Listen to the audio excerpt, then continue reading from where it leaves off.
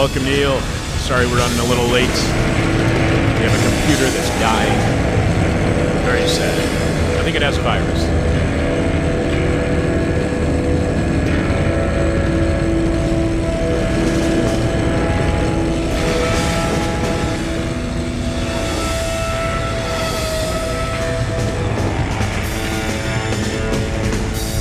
This is hell. All right, then.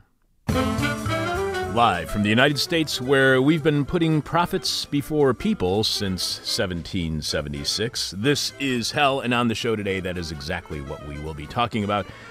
How the U.S., from the very beginning, guided by whatever you want to call those rich, white, slave-owning a-holes who wrote the Constitution, the Founding Fathers, the Framers, and Framers seems more appropriate because I feel like I've been framed for a crime I did not commit whenever I am complicit within this horribly undemocratic system we have here in the United States. From the very outset, the U.S. has been not about democracy or about anything but protecting the rights of property, which means a nation for the rich, by the rich, and the rest of the lot of you can bugger off.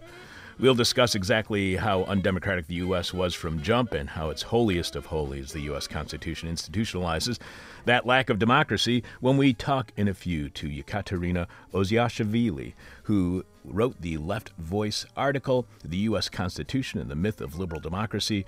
Worshipped by liberals and conservatives alike, the U.S. Constitution is an explicitly undemocratic and racist document that has been used time and again to exclude the vast majority of Americans from any political or economic power. A true democracy requires a socialist Constitution. I know, long subtitle, but now you know what this story is about. Yekaterina teaches politics at Sarah Lawrence College. She is a past recipient of a Fulbright Fellowship and the Social Science Research Council's International Dissertation Research Fellowship, conducting field research in Russia. And of course, we'll wrap up the week, as we do most weeks, with a moment of truth from contributor Jeff Dorchin. This week, Jeff ranks the Austrian nobility. Who knew they still had any left? I'm your bitter, blind, broke, gap-toothed radio show host, podcast host, live streaming host, Chuck Mertz. Producing this week's show is Alex Jerry. Alex, any plans for your weekend? Oh, yeah. I was thinking about just staying home all weekend and being driven insane by a toddler and a dog that found some skunk juice on someone's lawn and then rolled in it. Oh, sweet. That sounds awesome. Have you done the tomato juice thing yet? Have you gone that far? No. I'd rather be with my dog than my kid at this point. Dude. Did you hear about Brian Muir? No. Oh, that he's quarantined. Oh, so check this out. I want to share this with everybody because this is quite an amazing story. Brian Muir, semi-regular contributor on our show, our correspondent in Sao Paulo, who tells us about all things Brazil. He was the person who broke all the lawfare stories, all the stuff about Jair Bolsonaro, all the stuff about Lula, all the stuff about Dilma on our show dating back to 2014, 2013. He writes for Telesur English for Brazil Wire. So Brian Muir posts on Facebook the other day about an update about his quarantine. He writes, I've just been ordered by my doctor to spend 14 days inside the apartment. I do not have coronavirus. I'm not in any type of risk group for coronavirus, my doctor tells me. Basically, it is that the pneumonia, which left my system 5 weeks ago, also left me with an inflamed bronchial tube, and that, coupled with a bad sinus infection, is causing me to periodically start coughing and wheezing uncontrollably like a hyena. So my doctor tells me, I'm ordering you to stay inside for 2 weeks, not for health reasons, but because people could hear you coughing like that on the street and think that it is coronavirus, and then you could be attacked by an angry mob. Now, I would say that is wanting you to stay inside for health reasons because you don't want to be beat up by an angry mob. But yes, folks, it has gotten to that point. People coughing on the streets in Brazil leads to being beaten by an angry mob. This week's question from hell is, what did you already run out of in your personal quarantine? What did you already run out of in your personal quarantine? The person with our favorite answer to this week's question from hell wins the This Is Hell Guide to the 21st Century flash drive, which contains 25 interviews we've featured here on the show that span the past 20 years. You can find the This Is Hell Guide to the 21st Century as well as all of our merchandise, including our trucker cap that Alex absolutely loves, Our steel camping mug, which is great for rattling on the bars of your cell. You know, the bars even installed on all your windows due to the virus. We also have T-shirts telling people how you feel about our new world of coronavirus, and tote bags that are perfect for carrying needed supplies from looted grocery stores in this dystopian future. You can find all of that at our website, thisishell.com, when you click on support, where you can see all the different ways you can be part of completely listener-supported This Is Hell. You can leave your answer to this week's question from hell at our Facebook page, facebook.com/thisishellradio, or you can direct message it to us via Twitter at thisishellradio, or you can email to either of us at chuck@thisishell.com or alex@thisishell.com. Alex, do you have any more answers to this week's question from hell? Yeah, we got a bunch. Almost like people don't have anything else to do right now. Andy E. says, I keep running out of beer. Bradley R. says, creative recipes for dog food. Wally R. says, potable scotch. Potable scotch. Luke H. says, hope. Kevin B. says, gold bullion. I mean to stop at Fort Knox and it slipped my mind. Fortunately, being an alchemist, I have Bunsen burner and I've been turning tuna cans, a base metal, into gold all morning. I don't know if alchemists are allowed to use Bunsen burners. I'm really not Or too tuna sure. cans. Exactly. Joff M. says, skin. Justin M. says, time. Mark A.C. says, whiskey, bullets, and Vaseline in that order. I assume that's to make the bullets go out faster. Oh, jeez. A couple more. What did you already run out of in your self-quarantine bunker? Isla C. says, I've already run out of patience with people not staying home and thinking this whole pandemic is just a conspiracy theory. This is just the flu. They know better than medical experts. All we have to do is pray this away. God is winnowing humanity. They're fit and healthy and therefore can gallivant outside all they want. That it's just the liberal media that's overhyping this whole thing. And I can hold my breath for 10 seconds. I don't have the virus. Stay home, people. Winnowing and gallivant in the same answer. Not bad. Any more? We got a ton more. You want me to go through some of them now, or you want to get Yekaterina on? Yeah, let's go to Yekaterina because we're running a little bit late for let her. me give her a call. All right. Alex will have more of your answers to this week's question from hell after today's guest, and we'll reveal our favorite answer following Jeff. This is hell, and nothing will ever be the same again. At least, I hope not. I know we all are thinking, hoping, praying it will, that we will all go back to whatever normal was before this. And remember, when the normal we want to go back to was the new normal that we were all trying to get acclimated to, and that new normal that we seemingly accepted without hesitation was climate change and global warming. If I hear one more person call this the new normal, I'm going to plot. This is not normal, nor should we accept this as normal. This is bullshit. And my apologies to Alex for swearing on the show twice this week because he has to bleep it out for the radio stations where our show airs. There is no need to be nostalgic or to have any desire to make the world great again, to whatever it was before the virus came to America, to the world. You know, what we had was never great. It was only great in our fantasies and the fictions we told ourselves about how great everything was. When more and more people were falling into poverty, more and more were becoming homeless, more and more were dying because they could not pay for medical treatment, thus tearing up and lighting on fire any Hippocratic oath doctors and nurses have here in the U.S. The world sucked, and I'm in no big rush to recreate that dumpster fire. Yeah, I can't wait to get back to the old new normal of the U.S. engaged in constant wars. That was great. The forever war we simply put up with for 20 freaking years as both Republicans and Democrats support the endless conflagrations the U.S. funds around the world. Hell, that got so normal, even President Trump forgot about the war as existing, claiming only this week, despite being at war his entire time as president, that he now, with the virus, he feels like a wartime president. Even the president of the United States doesn't recognize the many wars the United States is fighting in as wars anymore. That's some support for the troops when you don't recognize they're fighting overseas as a freaking war. Do we really want to go back to the time before the virus with ever-expanding inequality and growing racial animus? Is that what we want to return to, really? Fascist trolls dictating the parameters of debate because of a spineless media that is easily intimidated and bullied by reactionaries? Look at the responses by the Trump administration. Every one of them, if they had been done by a Democrat, would have been labeled by Republicans as socialist, an attempt by Democrats to politicize the process, and CNN, MSNBC, and Fox News would all be just echoing that framing. Is that the world we want to prop back up? A world where Nixon can go to China, Trump can go to South Korea, But if Obama dares to sign a peace pact with Iran to avoid a nuclear war, he's weak, if not a traitor. I don't want what we have right now to be the new normal. I don't want the old normal, because neither is normal. This is not usual. This is highly unusual. This is not typical. And this is certainly not what was expected.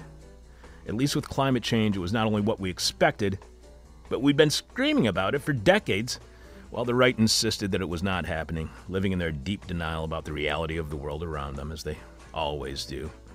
Imagining America that they can make great again. Imagining this to be a new normal. Imagining that we can go back to the time before the virus. No, this is not the new normal. And don't accept it as the new normal. This is not normal. This is hell. Coming up, the very undemocratic U.S. Constitution has enshrined a very undemocratic United States. We'll also have more of your answers to this week's question from Al. We'll name our favorite. And the winner of a This Is Hell Guide to the 21st Century flash drive loaded with 25 interviews we did over the past 20 years. It's a great way to keep you going in these hellish times. You can get one right now, along with all of our other merchandise, our trucker cap, t-shirt, tote bag, coffee mug, and more at thisishell.com when you click on support. We'll also have a moment of truth from Jeff Dorchin. This week, Jeff ranks the Austrian nobility, and Alex will tell us what's happening on next week's shows. And we will have shows next week. We will continue doing our show throughout the coronavirus every weekday, Monday through Friday. At 10 a.m., Monday through Thursday, here at thisishell.com, and on Fridays at patreon.com/thisishell. I'm your bitter, blind, broke, gap-toothed radio show, podcast, live streaming host, Chuck Mertz. Producing is Alex Jerry, live from late capitalism, where the only thing that is not privately owned is our own privacy. This is hell. The United States is not a democracy, nor was it ever intended to be one. And those rights in the Bill of Rights, those aren't actually guaranteed rights as much as they are liberties, and there's a big difference. Here to explain exactly how undemocratic the United States has been, from even before there was a United States, Yekaterina Oziashvili wrote the Left Voice article, The U.S. Constitution and the Myth of Liberal Democracy. Yekaterina teaches politics at Sarah Lawrence College. Welcome to the show, Yekaterina. Thank you, Chuck. Thank you for having me. It's great having you on the show. You write that since 2016, there has been no shortage of arguments that liberal democracy is in decline. Democrats and progressives point to the role of money in politics, to neoliberal policies that have exacerbated socioeconomic inequalities, and to multiple attempts at disenfranchising large portions of the poor and of people of color. Republicans, conservatives, many liberals argue that democracy has been threatened by too much popular control. Respected mainstream media outlets have published articles with titles such as "It's Time for the Elites to Rise Up Against the Ignorant Masses," "Democracies End When They're Too Democratic." All of these arguments, regardless of whether they are put forward by progressives or conservatives, make the same assumption that at some point in the past, democracy worked. Must liberal democracy be by the elites and for the elites? Because I'm wondering if liberal democracy is a good thing, a good idea, but it has been corrupted by the power of the elites. Or is liberal democracy, by its very nature, for and by the elite? I think liberal democracy specifically is by its very nature for and by the elite. And, specific definition of liberal democracy is democracy that focuses on process rather than substance. So as long as you have the right to vote, and that doesn't have to be applied to everybody, right? You can exclude a bunch of people from that right. But as long as people more or less have the right to vote, and elections limited by electoral system, and our electoral system is quite limiting, as long as people participate somehow in this electoral process, it's called a democracy. But from the beginning, of course, elites make sure that that limited process of participation through voting is already exclusionary, right? In order to make sure that the majority of people never take part in it. So I would say that liberal democracy, because it doesn't actually take the substantive rights into account, is by definition elites' democracy. And as opposed to liberal democracy, I would say that substantive or rather radical democracy would be democracy for the people. And that democracy would include things like right to housing and food, right? Food security, quality education, focus on ability to participate meaningfully in the political process, control over one's workplace, and so forth. That kind of democracy is the one that is supposed to represent the people. So is liberal democracy then, and I hope I'm not just restating the same question, I don't think I am at least, is liberal democracy then democracy that has been co-opted, that is being held hostage by the wealthy? It has been, so in a way, so it has been co-opted by the wealthy, right? But I think because liberal democracy, again, only focuses on the process itself and doesn't require any kind of any rights, it was by definition expected in unequal society to be co-opted by the wealthy.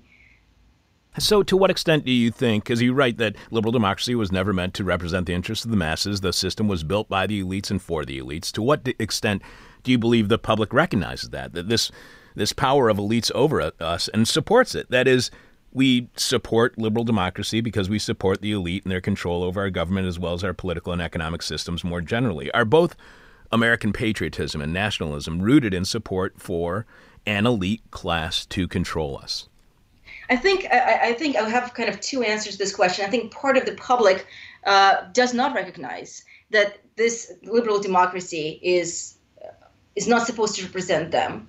But I think part of the public kind of recognizes that, but it's not to good ends, right? So they remove themselves from politics and kind of decided that politics is not meant to be for the people anyway. Everything is corrupt. Corruption is kind of a main word everybody uses. It means a lot of different things for different people, of course. But they say everything is corrupt, and therefore, why even try to improve anything? They take the given state of affairs as a given. But the majority population, I would say, do think that liberal democracy is meant to represent them. They don't know what that means, really, to live in a democratic society. I don't think American public really understands what democracy is. And they equate oftentimes market with democracy. And therefore, as long as they, can go and change jobs if they want to, or rather government can't tell them not to change jobs, they think they live in a democratic society. We are speaking to Yekaterina Oziashvili, who wrote the Left Voice article, The U.S. Constitution and the Myth of Liberal Democracy.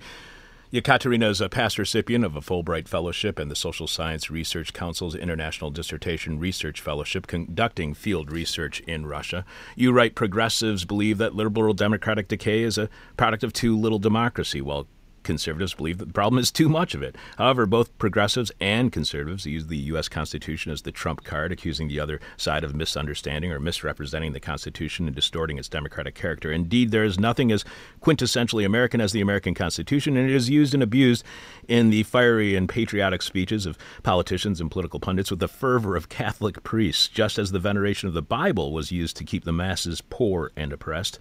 The Constitution has been used to keep working people from political and economic power. Why is keeping people from political and economic power, keeping them poor and oppressed, why is that sustainable? How did liberal democracy, or has liberal democracy mastered that ability to keep the people poor and oppressed?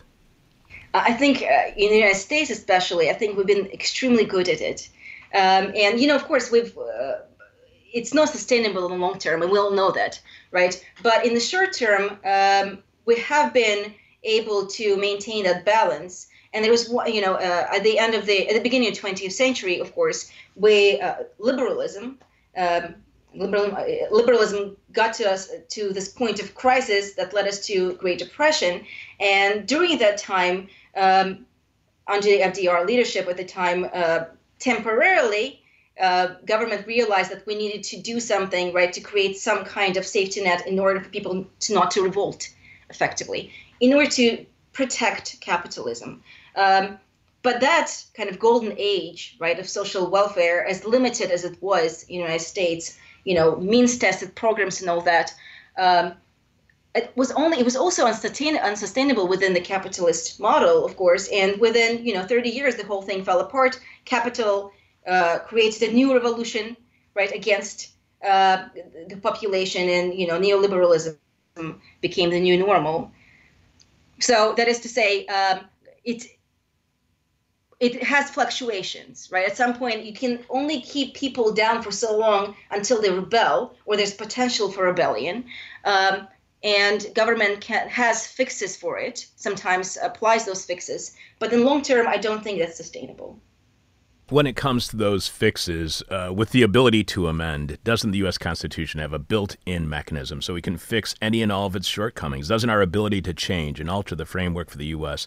make the Constitution democratic, at least to some degree, and make the United States democratic? The amendments are so difficult, though, to implement. And our federalism makes it even more difficult, right? And that was one of the intentions of the founders, of course, right? Federal Republic, extended Federal Republic, to make the country so large and so divided that, as Madison in Federalist Number 10 made it very clear, he said, look, the majority that we need to worry about are the poor, the property-less masses. And if they have their way, if they get together and realize their common interest, they will lead to, demand such wicked projects as equal distribution of wealth. So there are certain, flexibility within the Constitution. The founders knew that the Constitution had to be flexible, of course, in order to be sustainable in long term. But those fixes are very, very difficult to implement. And when you mention Federalist Paper number 10, you write that it's most often remembered as the Federalist Paper that warns against the evils of factions. But Madison was very clear about which factions he found dangerous. Then you quote Madison writing, "The most common and durable source of factions has been the various and unequal distribution of property. Those who hold and those who are without property have ever formed distinct interests in society." And you add, if the new Constitution is not ratified, Madison warned, the poor will organize around such improper or wicked projects, as he called it, as an abolition of debts and an equal division of property. Has U.S. democracy always been afraid of socialism? And if it has, even before there was a United States, even before there was a socialism, right, what does that say to you about the so-called founding fathers? I think founding fathers, unlike, I think they were very honest with themselves, right? And even with the public, in as far as they thought anybody else but the elites will read the Federalist Papers. They were very clear, I think, always that the Constitution was a class project. And that understanding of the Constitution, it's funny because in the U.S., right, people are discouraged from talking about class. When you start writing about class, you kind of, dismissed as a lunatic or a Marxist. But the elites have always talked about class, right? And we're always afraid of the working classes. There was this Supreme Court decision, Pollock versus Farmers Loan and Trust Corporation of 1895, and that court case questioned the constitutionality of the new federal tax on dividends, interest, and rents. And one of the justices, Justice Field, I believe, he wrote that the income tax was arbitrary and capricious. And what he also said, it was an assault on capital and would lead to, and I quote, a war of the poor against the rich, a war constantly growing in intensity and bitterness. So the elites, and that case is 100 years after the Constitution was written. The elites were always knew whose side they were on, and that this was very much a class warfare. You write the Constitution is a document that enshrines class warfare of the propertied few against the propertyless many. Its goals have always been inherently anti-democratic and reflected the wealthy elite's fear of the unwashed masses. Now, many from the right, all the way to the center left, would argue that not only is there absolutely no class war happening in the United States, to suggest one is disloyal, if not treasonous. As you were saying, Marxist, or somehow you're a communist all of a sudden.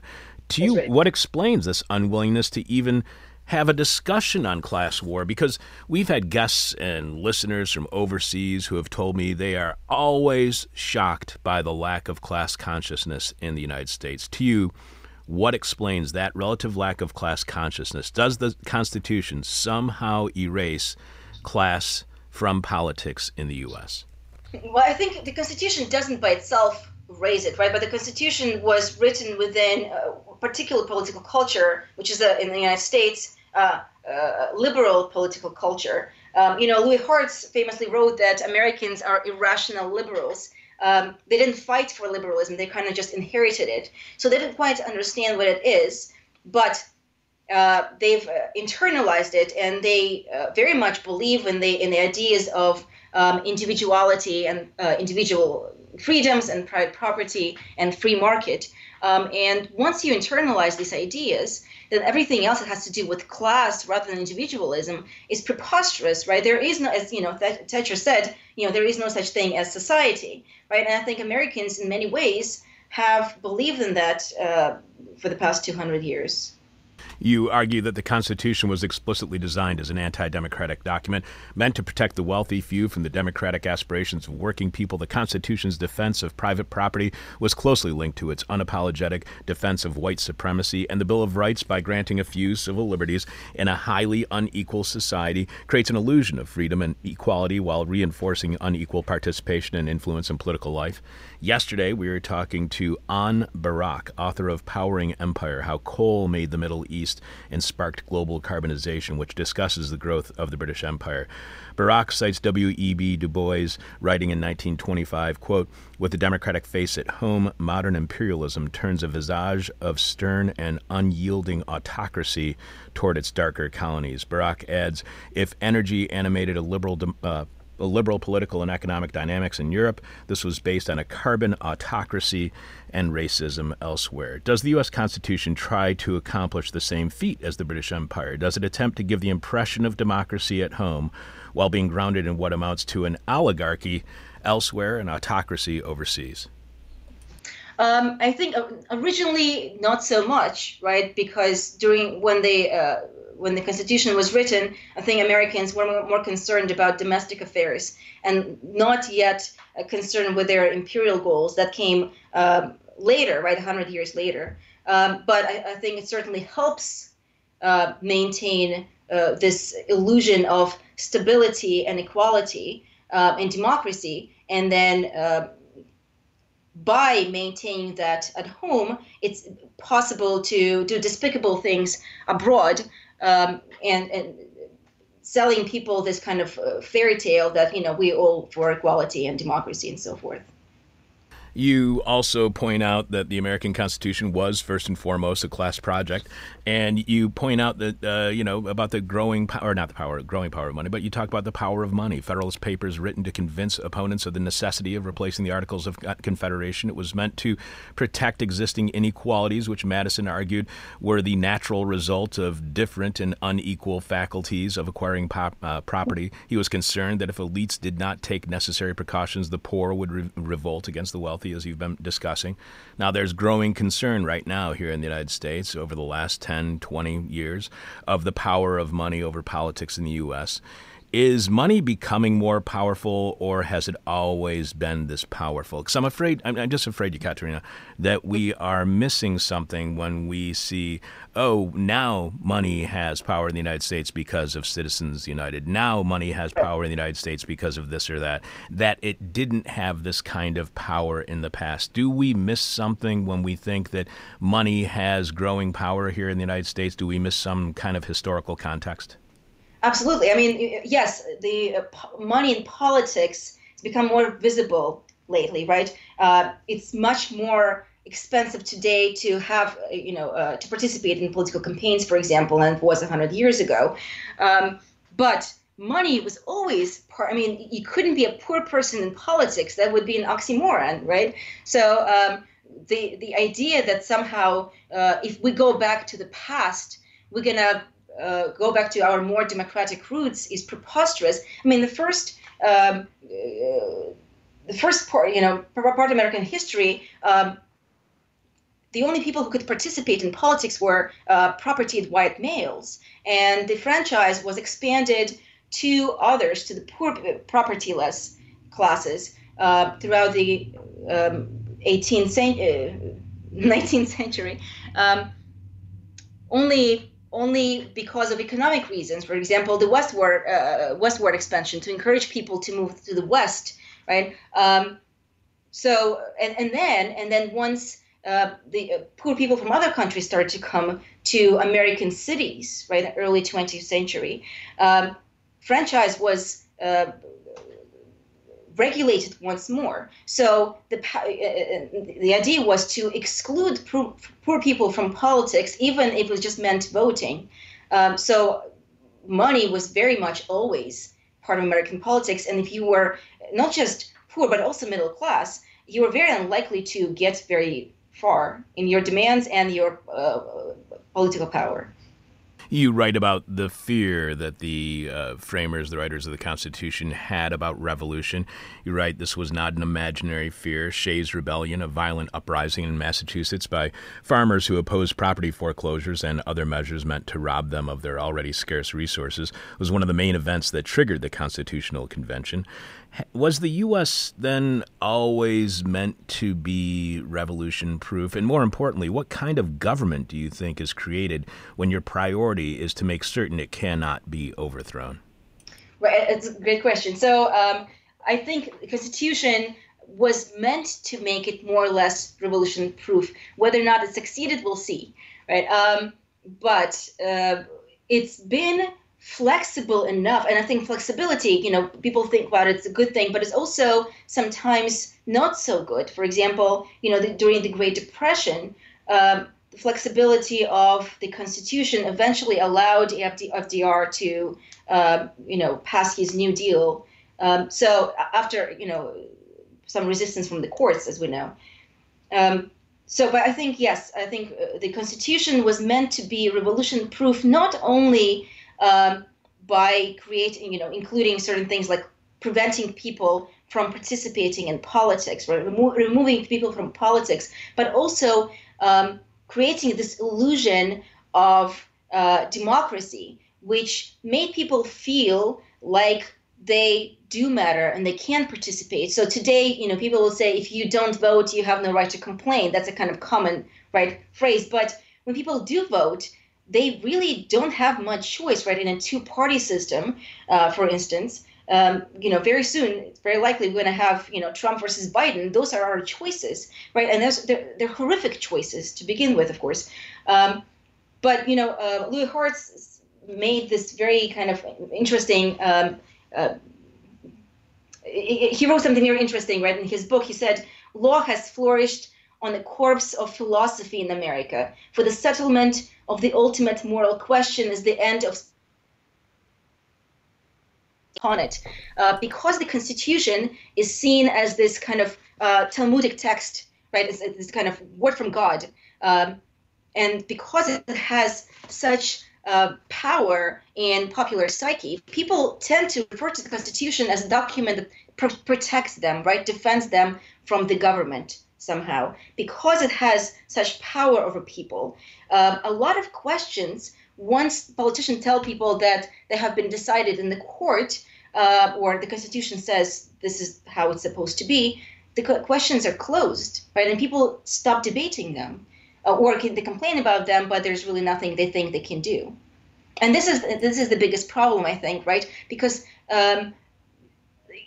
in the context of today, for example, with the coronavirus, right, there's some conversations, for example, in Spain, right, the nationalized private hospitals, and the conversation, can we do that in the United States? And the question is an important one, but we don't know, because we don't know what the Supreme Court would say about it, right? So there's a certain uncertainty about it.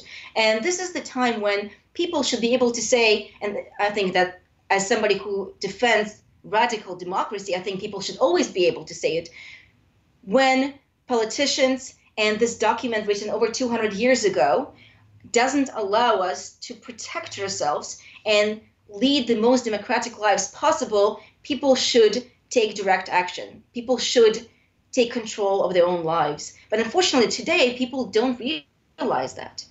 Is the right here in the United States correct when they say the U.S. was never supposed to be a democracy and therefore we are not supposed to be pursuing democratic projects or aiming for democracy as a goal? To what degree?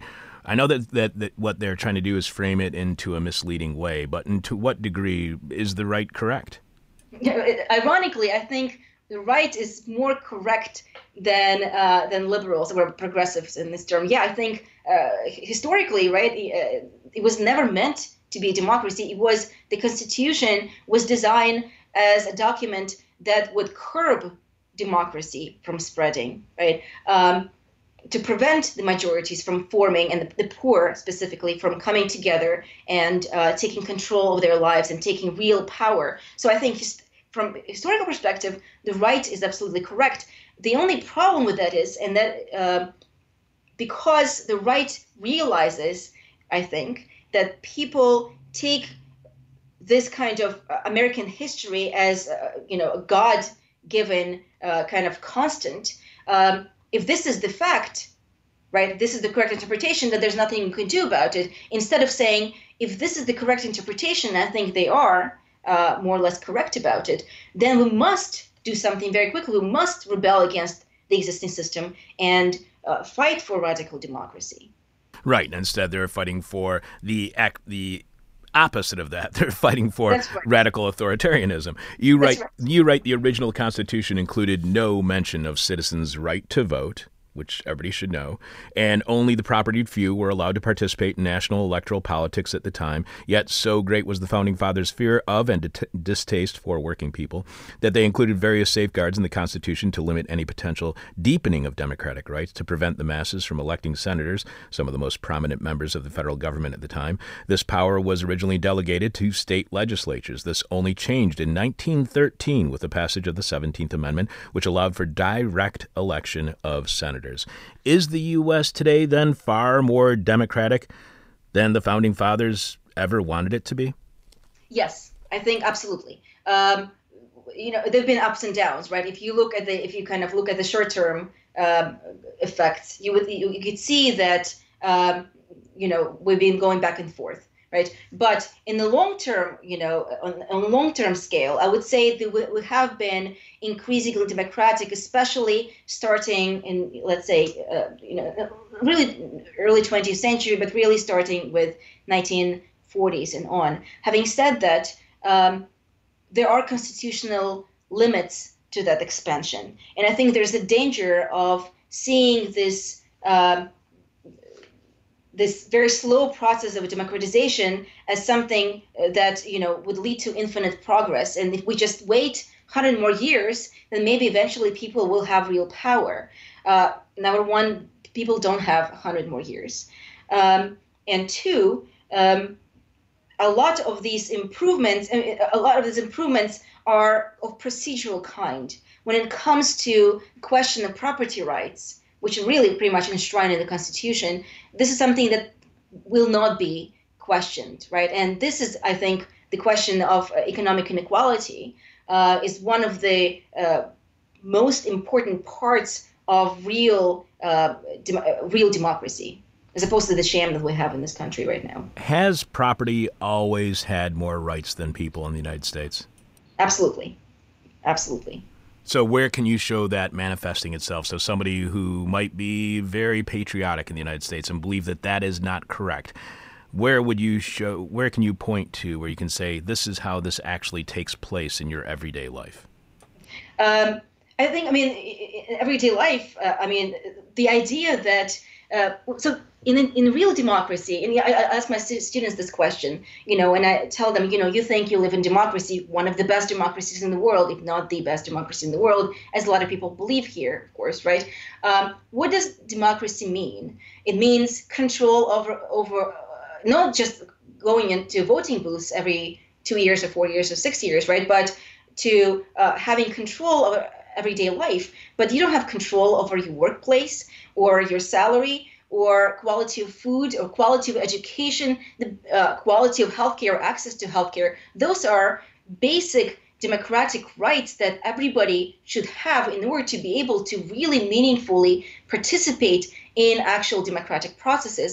And it's something that people don't have. But in constitutional cases, I think it's very interesting that, for example, whenever federal government tried to regulate labor laws, for instance, it used the most ridiculous justifications. For example, in Hammer versus Degenhardt, a case in 1918, had to do with banning child labor.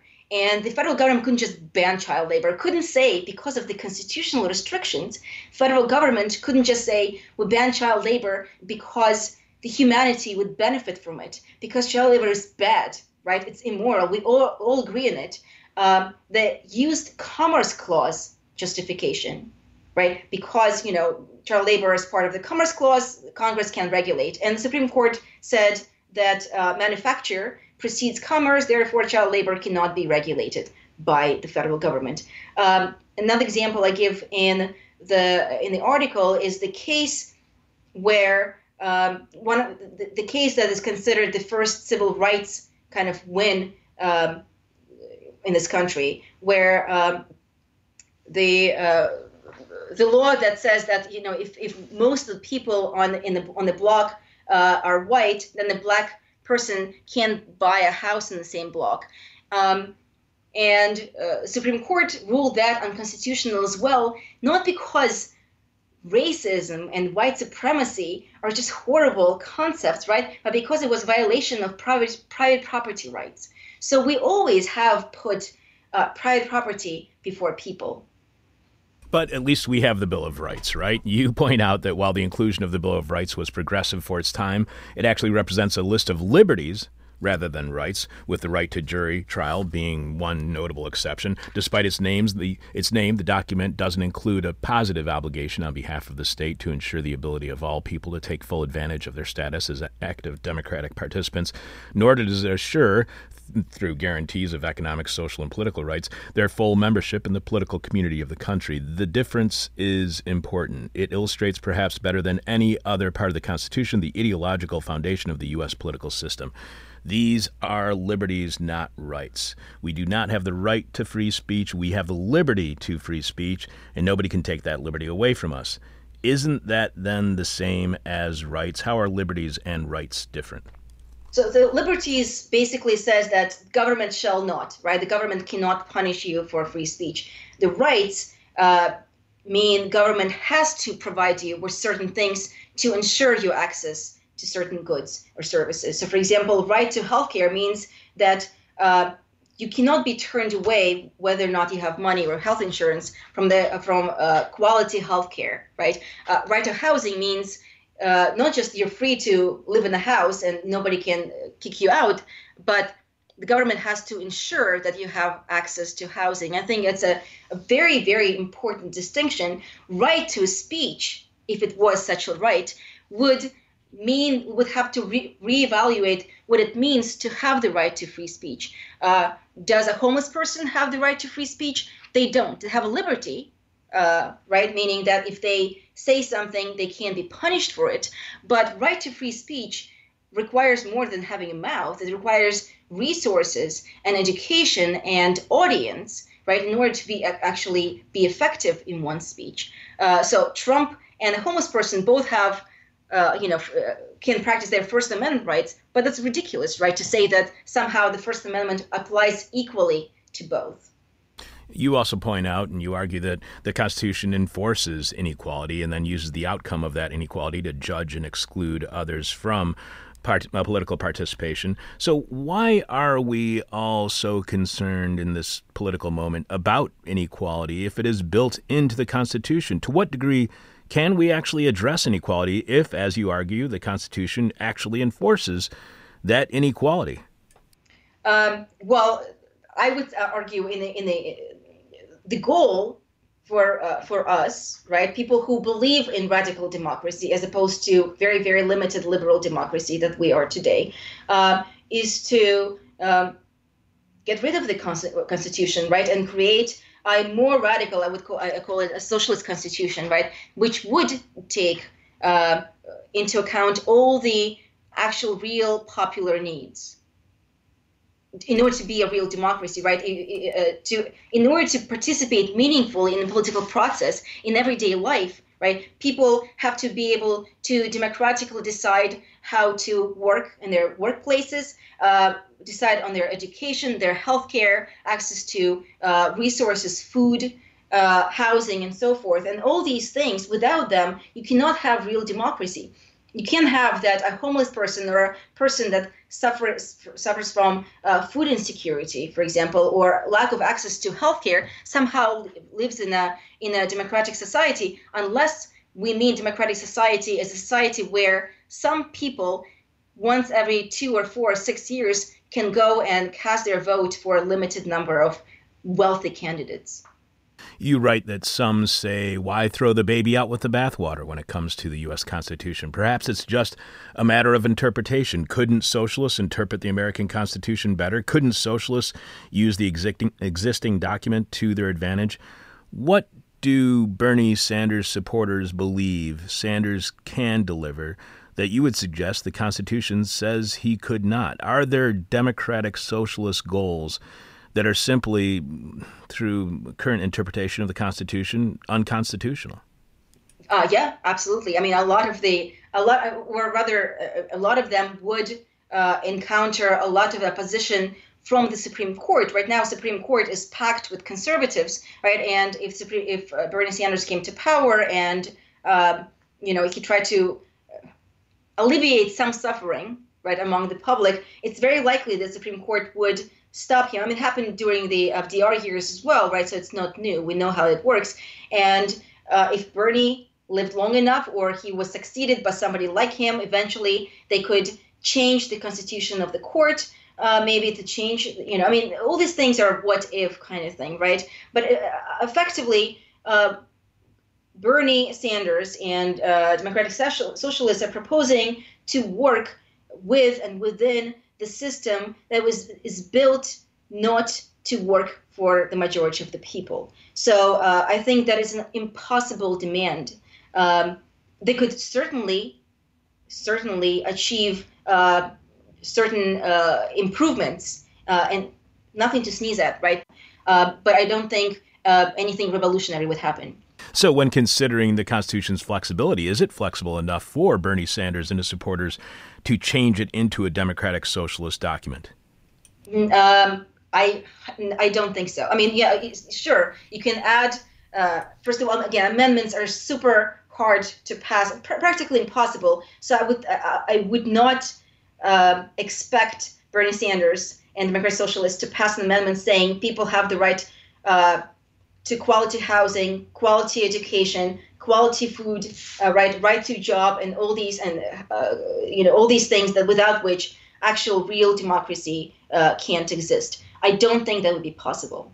You ask, what would a truly emancipatory democratic constitution look like? At the very least, it would do 3 things: abolish private property, encourage rather than prevent meaningful political participation, and ensure civil rights.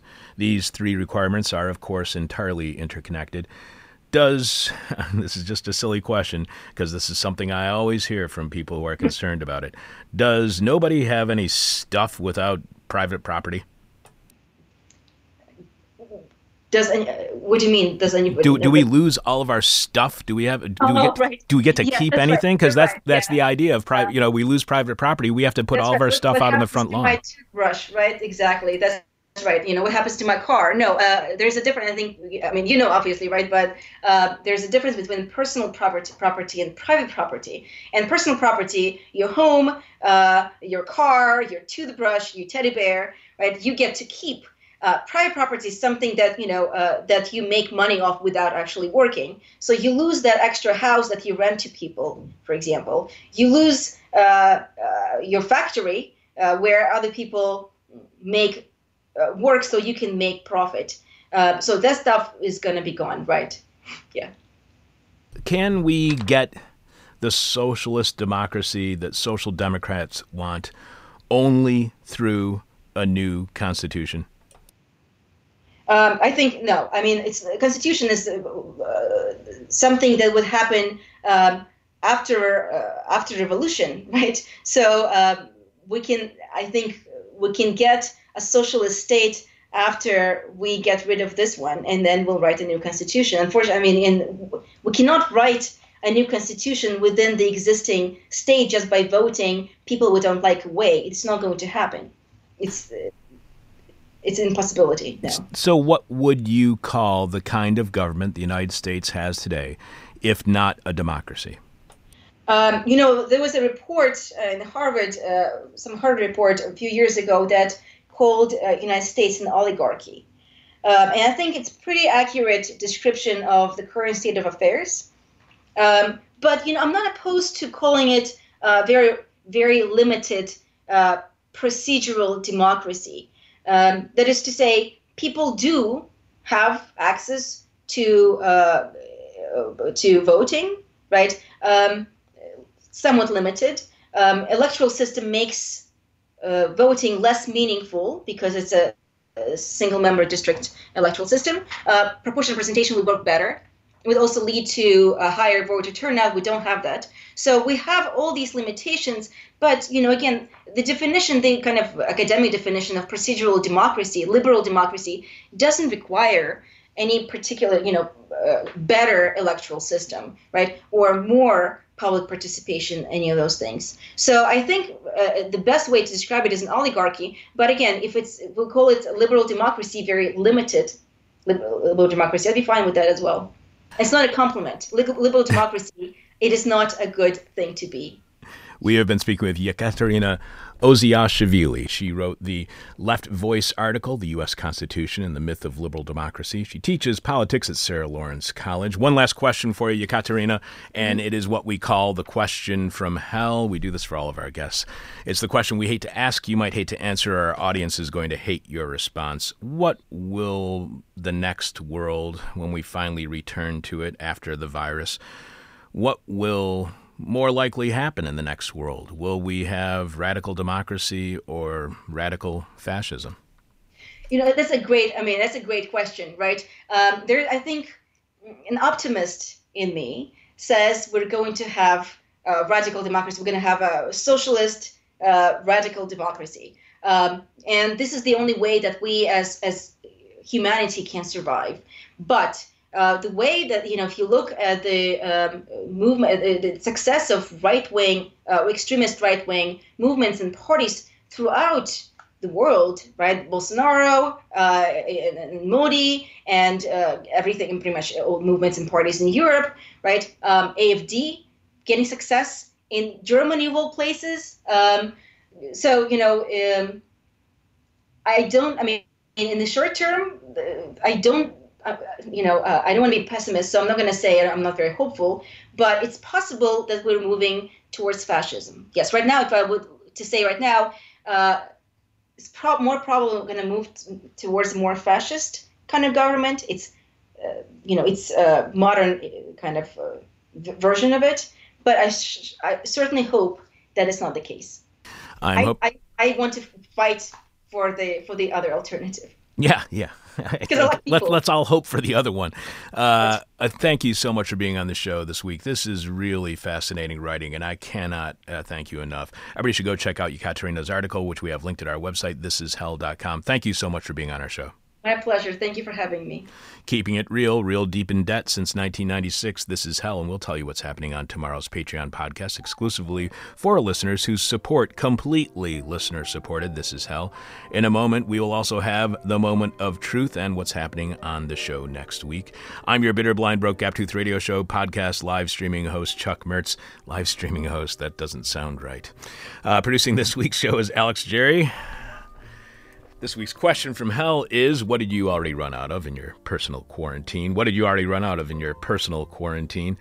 God, I'm so sick of the fact that personal quarantine is a phrase that I know what it means now. You can leave your answer to this week's question from hell at our Facebook page, facebook.com/thisishellradio, or you can tweet it to us at thisishellradio, or email us, Chuck at thisishell.com, Alex at thisishell.com.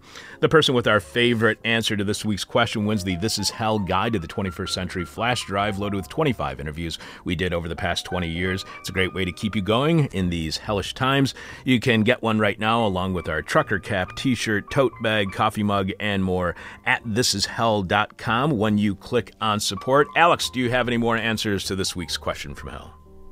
Oh yeah, I got a bunch. What have you already run out of in your personal quarantine? This is via Twitter. Red State Blues says, sex and drugs and rock and I still have roll. Kyle B says, open buffets. Put says, come. Can I say that on the radio? Oh, I don't think so. Okay. Don't put that on the air. Thanks, Put. Garrett S says, Jenkum. Actually, I think the raw materials for that might be sustainable, Garrett. Reconstruction says, America's democratic unity and superiority. Also cheese. Eric W says, patience with the Democratic Party. Ben says, ways to explain to boomers and zoomers why they have to stay home. Andy says, good times. Margaret Kimberly, past guest Margaret Kimberly says, wine. And Tara D says, my dignity. I love when there's an academic who's brilliant, who then says that the first thing that they run out of in their personal quarantine is wine. That's just always just so heartwarming. We'll have more of your answers to this week's question from hell after Jeff on Patreon this week.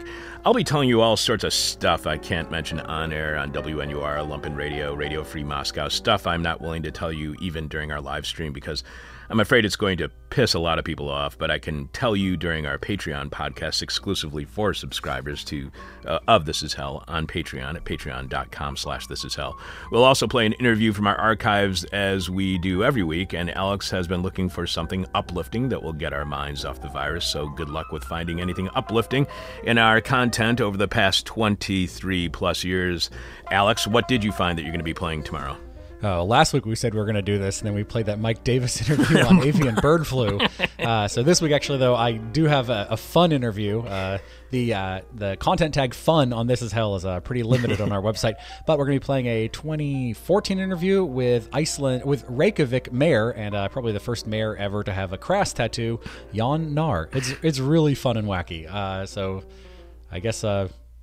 Hopefully, don't get too used to having fun interviews. That's like one of the only ones I could find, but it was one of our favorites. This was in 2014, before Iceland had become a real popular tourist destination as it is today, and it's just really amazing listening to Jan Nar talk about Iceland and how there's only 350,000 people.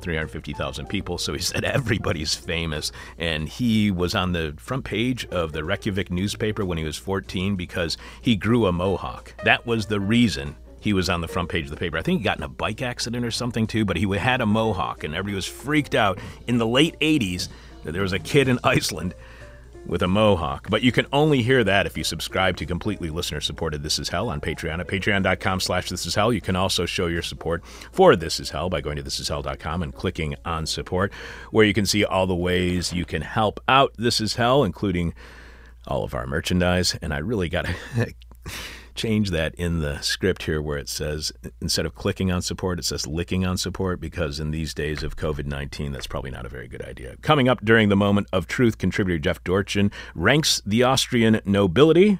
We'll also have the question from Hell winner and who's on next week's shows. Keep in mind, a lot of the questions I asked were written while I was high, but not enough this week. So again, listeners, if you want to help out my personal quarantine, I need weed. This is hell. My guess is you already have Jeffy on the line. You know what to do next. One more time. The moment of truth, the moment of truth, the moment of truth, the moment of truth, the moment of truth, the moment of truth, the moment of truth, the moment of truth, the moment of truth, the moment of truth, the moment of truth. No one knows why. Welcome to the Moment of Truth, the thirst that is the drink. Dateline, Los Angeles, Friday the 13th, March 2020. Coronavirus empties all the stores of their toilet paper, the beginning of the end. But let's not dwell on that, shall we not? Shall we? Shan't we? Let's shan't we? I'm taking the cutest little pills for high blood pressure. They're called chlorthalidone. They're about as big as those little, I don't know if you remember these. I know not a lot of you are old enough. Little saccharin tablets. My grandma had a tiny serving vessel with a tiny spoon. I think it was silver, or at least silver plated. It was the shape of a cake pedestal with a lid. hinged at the back. It was about the diameter of a Kennedy $50, and at most 2 inches high with the lid closed. Oh, it had a tiny tongs, too.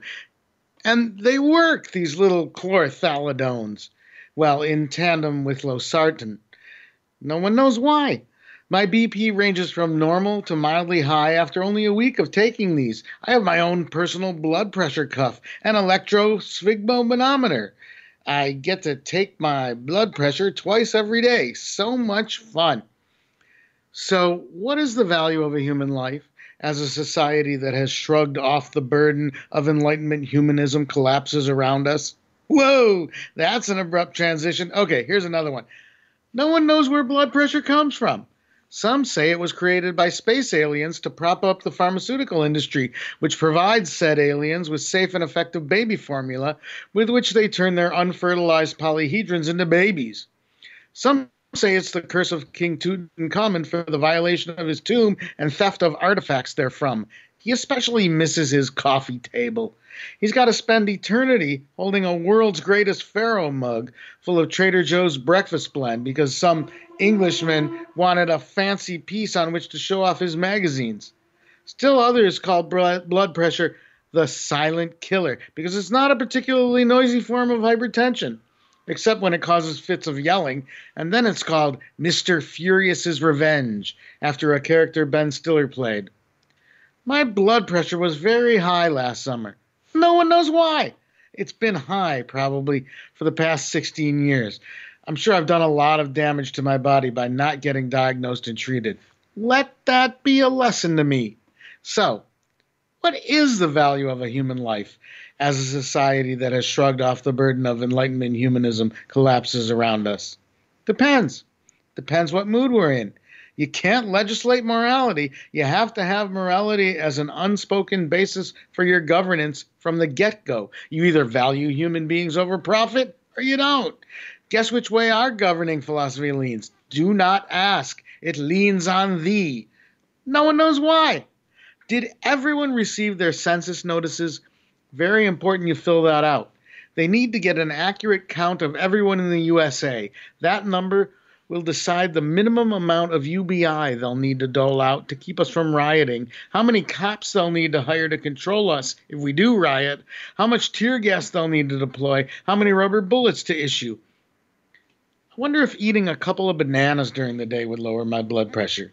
I think I read that it would, although no one knows why. I'm not going to look it up. I'm going to assume it's true. I want to inject the name Samuel Siegfried Karl Witter von Basch in here before I forget. He was an Austrian Jew who died in 1905, the same year Einstein published his special theory of relativity and his extra special theory of relativity, as well as several very unpopular graphic novels about anthropomorphic bats who get into sword fights. That's a little-known fact and a subject for another time. Right now, I'm concerned with Samuel Siegfried Karl Ritter von Basch, the Austrian Jew.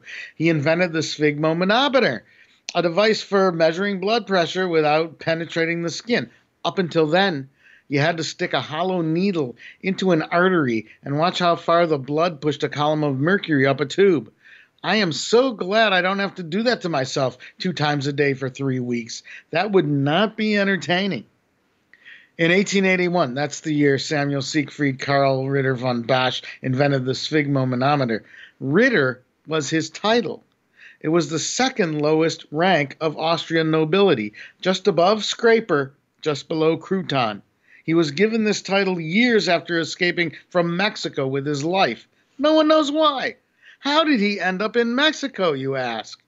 You might as well ask how he became the personal physician to Emperor Maximilian of Mexico, because that's what he was, just before being run out of town by Benito Juarez, who chopped off Maximilian's head. Which decapitation put Samuel Siegfried Karl on notice to flee.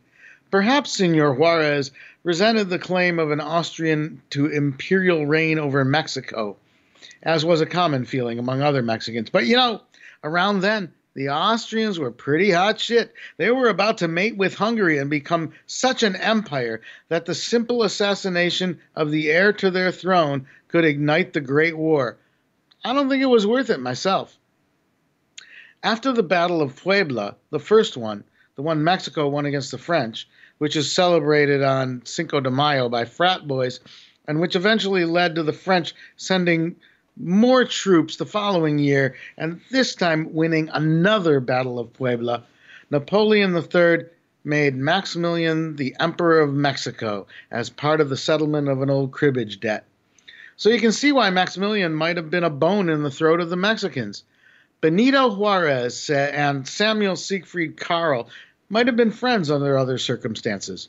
Although under vastly different circumstances, they might not have had any more effect on each other than a butterfly does on a hurricane. But it was. Samuel and Benito had a few things in common. They both rose from obscure origins, from a minority population within larger empires ruled by descendants of the House of Habsburg-Lorraine. They might have bonded the Yiddish-speaking Jew from the ghetto of Prague and the Zogocho-speaking Zapotec from Oaxaca, but in the end, Benito identified Samuel as one of the oppressors, and Samuel saw Benito as one of the unruly rabble. So Samuel fled back to Austria to invent the sphygmomanometer and become Ritterized. And so the death of Samuel Siegfried Karl Ritter von Basch in the same miracle year as Einstein's 4 cosmos-changing papers and 30 or so graphic novels of no great impact was the clarion call that the Enlightenment and the Euclidean universe had come to an end. Since that time, we've been living in an unresolved dialectic, a smoothie which refuses to become smooth, the clunky barbarism of oppression and war rattling around in a Scrabble tile bag together with genius and compassion personified. We have capitalism at its peak right now, helping destroy everything for the short-term pleasure of the few. The few cocaine addicts, snorting cocaine like there's no tomorrow. No one knows why. Cavalier about destroying their marriages and their futures. No one knows why. Cracking in the rattle bag against the tender arts, the noble sciences, the care work, education, and other hoi polloi, as we settle in to watch it all clatter and smash from our isolated panopticons. What will win? Will anything win? Will anything worth living for synthesize out of this Chex Mix dialectic, where the Chex represent the stuff you'd rather wasn't in the mix because it's made of aluminum? I heard China, where the virus was first identified, has just reported 0 new infections. How about that?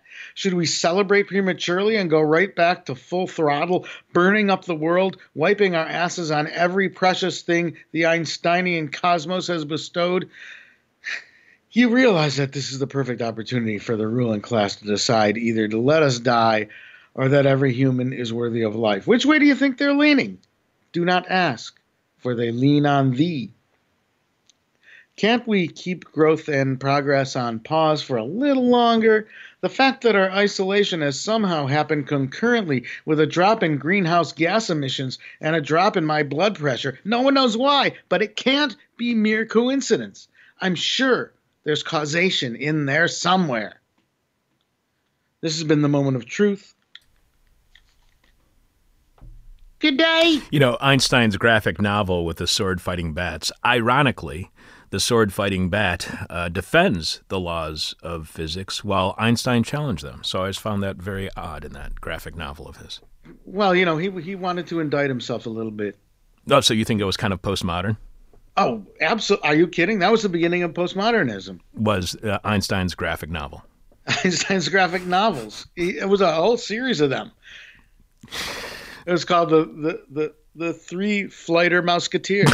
So we have a word of the week this week. We haven't had a word of the week for a while because I have not had a problem with the vocabulary of the stuff that I've been reading. That is until this week when I was reading An Barak's book, Powering Empire, How Coal Made the Middle East and Sparked Global Carbonization.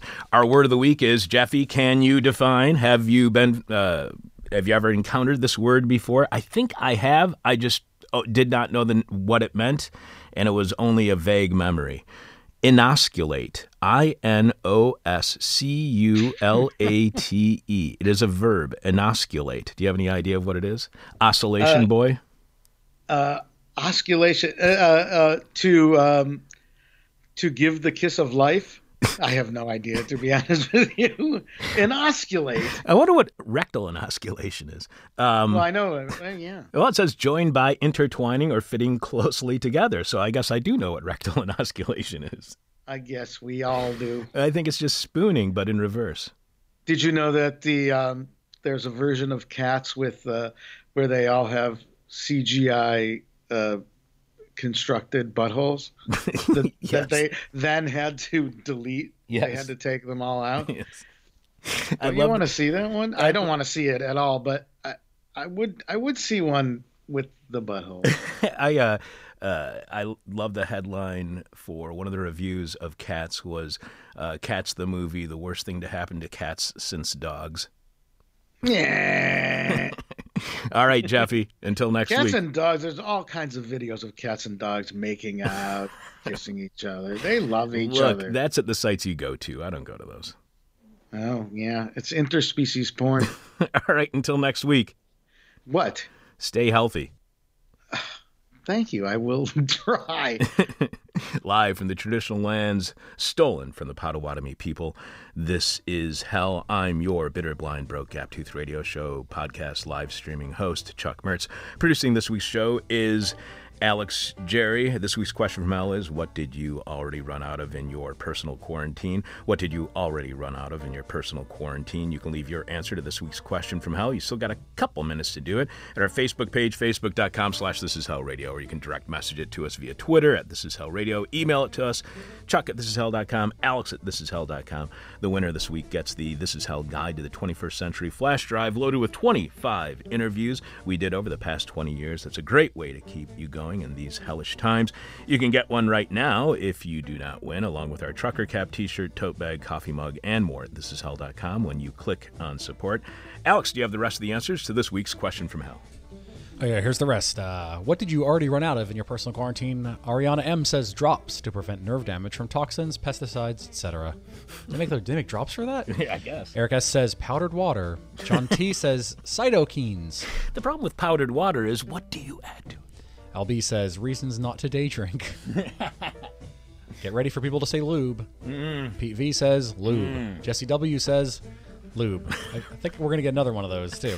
Ed F says any desire to watch the news or look at Twitter. Andrew S says COVID-19 test kits. I'm an NBA player and have been testing myself daily despite not having symptoms. Rob H says strawberries. Dan O says podcasts. Jeffy D says Klondike bars. What have you already run out of in your personal quarantine? Sebastian M says F words to give. Laura E says excitement for having the perfect excuse to cancel plans and the novelty of unlimited alone time. John M says patience. But patience the other way, like people who are dying. No. Martin F says Martin F says semen. I can only masturbate so many times before I need to take a break. On the plus side, my arm has never been stronger. You only use one arm. That's just stupid. Adam K says hope. Krimsky K says patience. The other patience. Matt H says bananas. Damn, I'm out of bananas too. Steve C says fingernails. That's my favorite one. Marco VB says spousal goodwill. That's good too. David I says Russian novels to read. Nikki says reasons to bathe. What have you run out of already in your personal quarantine? Eric T says, I'm prepared to loot. I won't be running out of anything. Andrea J says, human touch. Crying emoji, crying emoji, crying emoji. A couple more. David S says, time. And so is the rest of the goddamn human race. Greg M says, toilet paper. God damn it. I should have planned ahead and hoarded it. My ass is chafed from having to use old print copies of Jacobin. Oh, man. Do not do that. That paper is not quality enough. Yeah, for the glossy one's bad. Also, finally, Fabio L says, memes. My answer to this week's question from Mel: what did you already run out of in your personal quarantine? What did you already run out of in your personal quarantine? Like I said earlier this week, I've run out of weed, but I've also run out of patience with germaphobes. And if I had the weed, I wouldn't have run out of patience with germaphobes. Get me some goddamn weed, will you? The answers I liked most this week were David and many people saying time, but David added, and so has the rest of the goddamn world, or human race. Nick, reasons to bathe. I did like that one. Marco saying spousal goodwill. Krimsky saying patience, as well as a lot of other people saying patience. And John saying patience. And many of you said hope. That was good.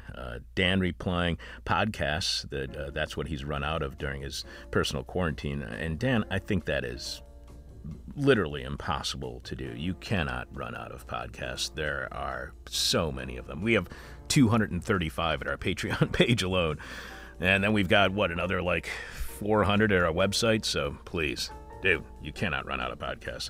Sebastian saying F words to give. That's really great. I liked Wally saying potable scotch because I had this vision of being at a campsite where there was a gigantic tank that said potable scotch on it. Daniel, I really liked his answer. Self-discipline, hoping I soon will run out of procrastination. And Harold saying my sense of nostalgia for a simpler time when Rudy Giuliani was on TV every day. That was really good. But Steve C., you are correct, Alex. That was the best one. What Steve C. is running out of in his personal quarantine is fingernails, as in biting your fingernails, because this is a disaster. That makes this week's winner Steve C. Steve, sent us a message via Facebook and give us your mailing address. You have won the This Is Hell Guide to the 21st Century flash drive loaded with 25 interviews we did over the past 20 years. It's a great way to keep you going in these hellish times. You can get one right now along with our trucker cap, which if you wear out in the world today tells you exactly how you feel about the world you're in, just like our t-shirt will do. The tote bag is very heavy duty, so it'll carry as many supplies as you might need during your looting. The coffee mug is great, so when you do get arrested for that looting, it's steel, and you can rattle it along the jail bars while you're sitting in your cell. And you can find all of that and more at thisishell.com when you click on support. Alex, who's on the show next week, starting with Monday's live streaming show at thisishell.com at 10 a.m. Chicago time, and podcast shortly after at the same place. All right, well, I can guarantee you that evolutionary biologist and public health phylogeographer Rob Wallace will be on to talk about his monthly review pieces, Capitalism, It is a Disease Hotspot, and notes on a novel coronavirus. We've had a lot of suggestions for Rob, so we're really excited to have him. A phylogeographer is just somebody who knows where baklava is. Okay, can you not say that on Monday? So that is on Monday. I don't know about Tuesday. I'm still working on it, and hopefully Wednesday. We've had to cancel this once because of illness, but seems like we've been canceling a lot of things to illness recently. Martin Hagland, I think, will be on. We've planned for... he was sick this time. Yes. He was sick. I believe we have targeted the 25th, so he will be on to talk about his book, This Life, Secular Faith, and Spiritual Freedom, God willing. Oh, also, wanted to have one plug. If anyone is looking for a other podcast besides This Is Hell to listen to, I've been really liking the Oral Presentations podcast. It's described as a low-pressure learning podcast hosted by a guy who sounds like he'd offer you whippets at a tailgate. The guy who would offer me whippets as a tailgate is a total weirdo. Anybody for Thursday except for Jeff doing the Moment of Truth? That's it for now. I've got a lot of work to do today. All right, I want to thank all of this week's guests, Marila Fannebecker and James A. Smith, co-authors of Work, Want, Work, Labor and Desire at the End of Capitalism. Marila is a research associate in critical theory and early modern literature at Strathclyde University, and you can follow her on Twitter at Marila P. And James is a lecturer in the English department at Royal Holloway, University of London. You can follow James on Twitter at New Populism. We also want to thank An Barak, author of Powering Empire, How Coal Made the Middle East and Sparked Global Carbonization. An is co-founder and co-editor of the Social History Workshop, a weekly blog published on the Haaretz website analyzing current Middle Eastern affairs through the lens of contemporary historical research. You can find that blog at levantine-journal.org/blog. And thanks to today's guests, Yekaterina Oziashvili, who wrote the Left Voice article, The U.S. Constitution and the Myth of Liberal Democracy. Yekaterina teaches politics at Sarah Lawrence College. This week's hangover cure is do everything you can to not contract coronavirus, a.k.a. COVID-19, a.k.a. MC COVID, all caps. Talk to you tomorrow on Patreon. I hope to see all of you at some time in the future at This Is Hell office hours that we will have again on Friday nights when this nightmare's over. I'm your bitter, blind, broke, gap-toothed radio show, podcast, live streaming host, Chuck Mertz, producing, Alex Jerry. As always, we could not do the show without Alex, without Jeff Dorchin, without Ronaldo Magaldi, and especially without Theron Humiston. We especially could not do the show without your support, our listener support, so please support completely listener supported This Is Hell at patreon.com/thisishell, or go to thisishell.com and click on support. There's only one way to get over all of the nightmare that we are living in today, and that's by sitting down in the lotus position, turning your palms towards the sky, focusing on that burning white dot in the middle of your forehead, and remembering everybody's stupid. My demon is on my butt. My demon talks to me in profanity like a sailor. And my demon tries to knock me down. And my demon tries to put me on a hell ride.